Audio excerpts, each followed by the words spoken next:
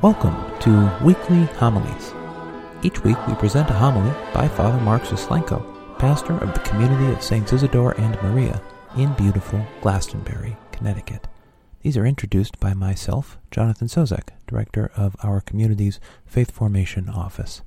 For more about Father Mark and the life of our community, please head over to isidoreandmaria.org. Today we present Season 2, Episode 2 of this podcast. We'll hear Father Mark's homily from December 16th, 2018, the third Sunday of Advent in Year C. The Gospel for this week is Luke chapter 3, verses 10 to 18.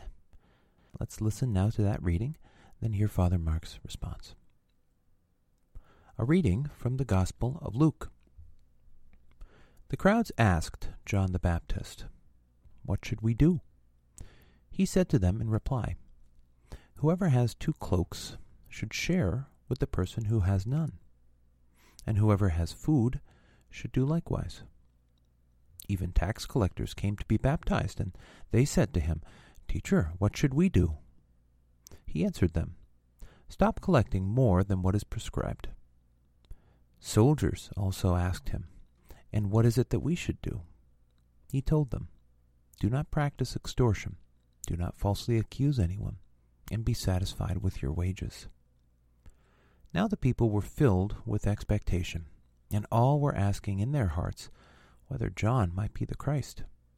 John answered them all, saying, "I am baptizing you with water, but one mightier than I is coming. I am not worthy to loosen the thongs of his sandals.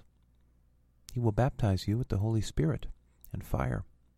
His winnowing fan is in his hand, to clear his threshing floor, and to gather the wheat into his barn. But the chaff he will burn with unquenchable fire." Exhorting them in many other ways, he preached good news to the people. The Gospel of the Lord. Several years ago, I had the wonderful opportunity to frequently visit Argentina, specifically Buenos Aires. When I first made my visit, I was impressed by the magnificent countryside, the beautiful people and culture, and all of the history, a history that somewhat ironically mimics our own here in this country. But what also impressed me straight off was the abject poverty that was also a big part of everyday life. It was visible and very profound. Outside the door of my hotel lived a family of 4, literally in a box. Mother, father, baby, and 3-year-old Jose. And I felt myself drawn to them. And I started just spending some time with them. And our relationship grew, and I found myself spending more and more time just listening and being with. And then eventually playing with Jose, sitting in the street and trying to come up with all of these creative games that a 3-year-old likes to play. And I asked myself, what is it that draws me? What is it that connects me? And it was their joy, their authentic, heartfelt joy. And they had nothing, no home, very few possessions, just one another. I reflected further on that experience and realized how unjoyful and ungrateful I can often be in my own life. How all of the stuff that is a part of everyday busyness can actually squelch that light within. We allow so much of the stuff of life to erode us, to bring us to negative places, and to extinguish that hope, light, and joy. We become overly burdened, and we carry those burdens with us all of the time.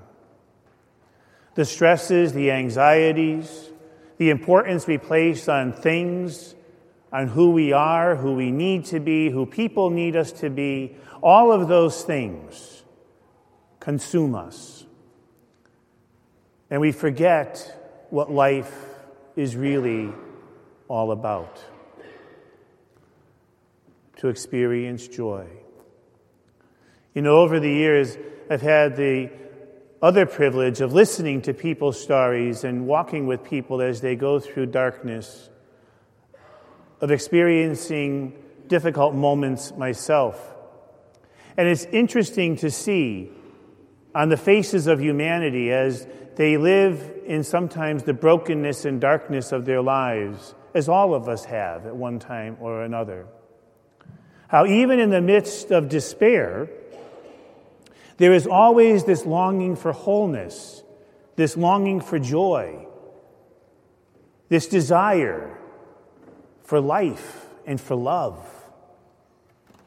It's within the human soul to desire and crave that connection, that even when life is difficult, we still long for the day when it will get better.